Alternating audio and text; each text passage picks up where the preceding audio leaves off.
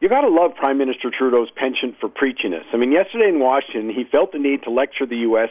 on the dangers of big money in U.S. politics. I mean, sure, but to get in your high horse and imply that big money doesn't play a significant role in Canadian politics the week after it was revealed that $6,000 bought a place at a private cocktail party with Premier Kathleen Wynne, or the revelation that it took $10,000 to get access to Alberta Premier Rachel Notley at a private NDP fundraiser in Ontario is a bit much, especially given that right now Bombardier is using its political connections to lobby the Trudeau government for another billion in aid, coming right in the heels of the $1.3 billion from Quebec and 81 other successful requests.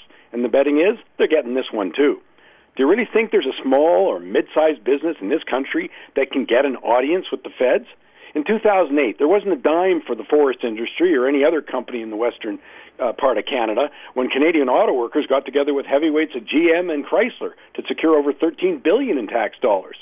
I don't think there's a pundit in this country that doesn't recognize that big money from organized labor played a major role in the Ontario Liberals' re-election. Sure, the U.S. has a hideous problem. Politics makes millionaires out of elected officials.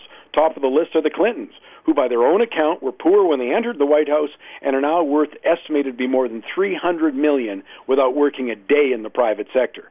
But to suggest that big money doesn't get special access or has special influence in Canada, give me a break.